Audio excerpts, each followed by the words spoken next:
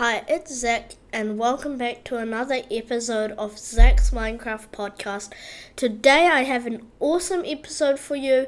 It's a special that we won't get to do often, but today I am interviewing my dad about his Minecraft world. Hi Daddy, welcome to the show. What's the name of the world? That's actually the first question. Hey Zach, it's really nice to be here. It's a nice way to finish off our weekend by having a chat about the thing that you and I both like a lot. Which is Minecraft? Which is Minecraft. The name of the world that I have is called Zgomba World, and it's a world that I've created so that you, Hazel, and I can hang out in Minecraft together. Yeah. And how exactly long have you had your world? Do you know? So I started this world this year, maybe, 4 months ago, something like that. And we started on, it's been on survival since the start. And we've worked our way from scratch, from not having anything, to building up a big village with heaps of villagers and lots of goodies. Yeah. Are you proud of your world? Yeah, I think it's quite a nice space to come and visit. We've had a couple of your friends come around. Yeah. We've had to copy the world quite a few times. What do you do in the game most of the time?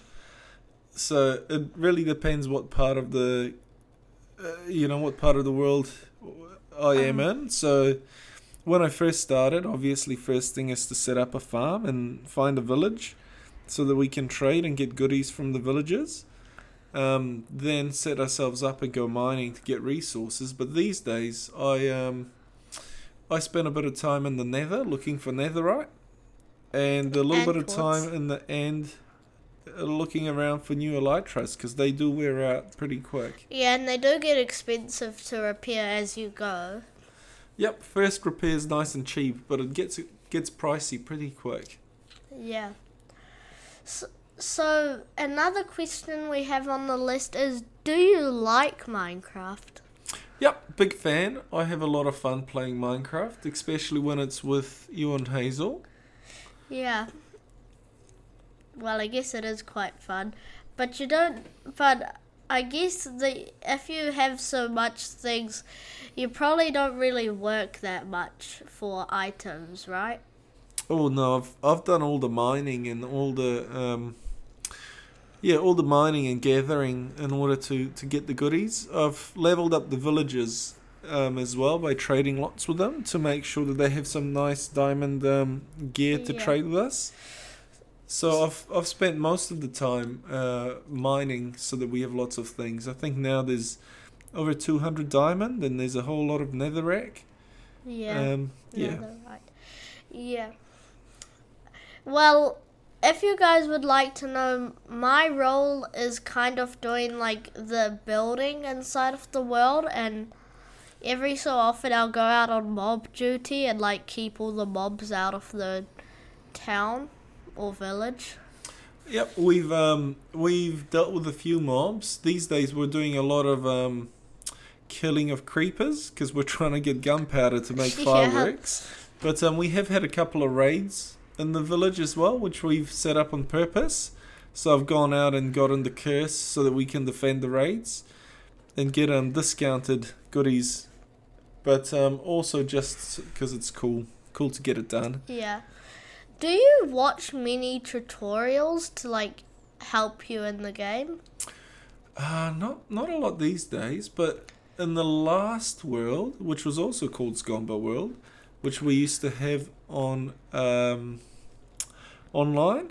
Yeah, we used to have it hosted on a Minecraft realm. Yeah, so that was in the realm. So in that one, I did look at a couple of tutorials, and I made an experience machine, so we could get heaps of XP to enchant things. So no cheating, no creative, but it was a machine that would create lots of XP. Yeah. But we haven't done that in this one. In this world, we've tried to go without using tricks at all. Yeah. So I know that we were looking at a kelp farm, I believe. Recently, our old one was kelp too, I believe, but we were Yes, it was. looking at a new one because the old one I think got patched or something, and so the new one, I left it on while I went to school once, and I got back home and it was literally like all of the redstone was gone, and it was just basically a waterfall. But that wasn't in our world, was it? That was in a test world. Yeah. Yeah.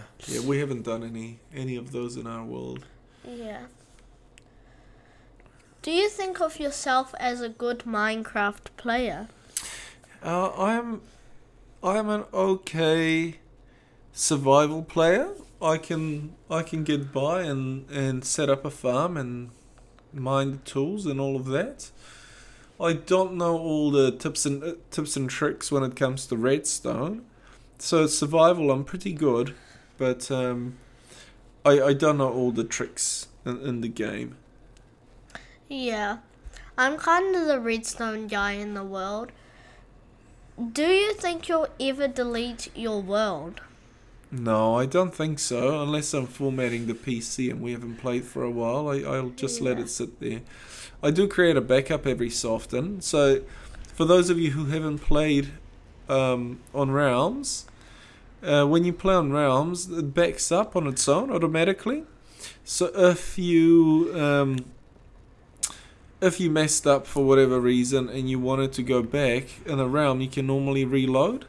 So in this world, the reason why we do back it up every so often is because we play with Hazel, and Hazel has at times had big accidents where she's lost everything and she gets really upset. So rather than having her upset, we just reload and we lose a little bit of progress, but she gets all her kit back. Yeah. Do you have a main place where you live or travel a lot? So I live in a treehouse, which looks just like a normal tree. It's very hard to spot, but it's actually 2 layers. Actually, funny story, when I first built it, I challenged Zach and Hazel to find. So I told them that my house was within the village walls, and I challenged them to find it, and they looked all over the show and they couldn't find it. So it's well hidden, but it's in plain sight if you know where it is. Yeah. So that's where I'll always start my games. That's where I sleep. It's got 2 levels with specialized down the bottom. It's got all the crafting things. Then up top, I've got chests that have all the weapons and armor and all of that, and the brewing stand, and that's kind of where I start all my adventures. And then, like I said, lately I'll either jump into the Nether, or I'll go into the end from there. But I always finish up back at my tree. Yeah. So if you wanted to know exactly what I built, so I'm working on a village department right now because part of the villagers live underground, and so we kind of have like a system where we don't use the normal village houses that much anymore, but rather so I build like buildings. So I've even chopped down a whole entire hill and built a bunch of village houses. So some of them don't have doors anymore, but some of them are blocked off because most of them all connect down to our city hall that we have, that has like most of our diamonds, armor, blocks, treasure, and all of that. And then there's also like a room where the villagers can do their jobs. And then underground there's a big hall that's gonna be transformed into a bunch of village jobs. And yeah, we also have a tree farm underneath our village. That was quite fun to make. Quite a big thing to build, and Yeah. you don't really fit that many trees in there. Maybe 8, something like that. But it is cool to have it within the village. One of the issues with the tree farm is we haven't actually put all of our We haven't put all of our cobblestone on the roof yet, the ceiling, because at the moment it's just dirt and the trees go straight through the dirt and end up like on the village departments I'm building, and then I go inside or I look at the side of it and it's like tree. Trees sticking out of the ground. It's quite funny to see. Yeah, but the funny thing is it doesn't really, like, it doesn't override the grass blocks. It just basically appears above the grass and doesn't have like any signs that it came from underground, except all you can see is the top of the tree, which gives you a hint. Alright, I think we probably need to start wrapping this up, but I'm just going to mention one other thing that we haven't discussed, which is Hazel's village, which we've built a river that connects another village to our village, and Hazel, Zach's sister, she's decided that she's going to go and live there, and she's done a whole lot of things there. But maybe you'll want to cover that in a separate interview with Hazel, yeah? Yeah. I'll tell you that we do have a path going there, and the water trail is so that we can take villagers. In boats. Yeah. Yeah. But also we have, sometimes we have nitwits, and we put the nitwits inside of boats. And then there's a ravine on the way. And then we just park up the boat, destroy the boat, and let the nitwits fall down. Yeah. And then they just die. I wonder if there's a ravine village that's come up from all these nitwits that have gone down there. Yeah.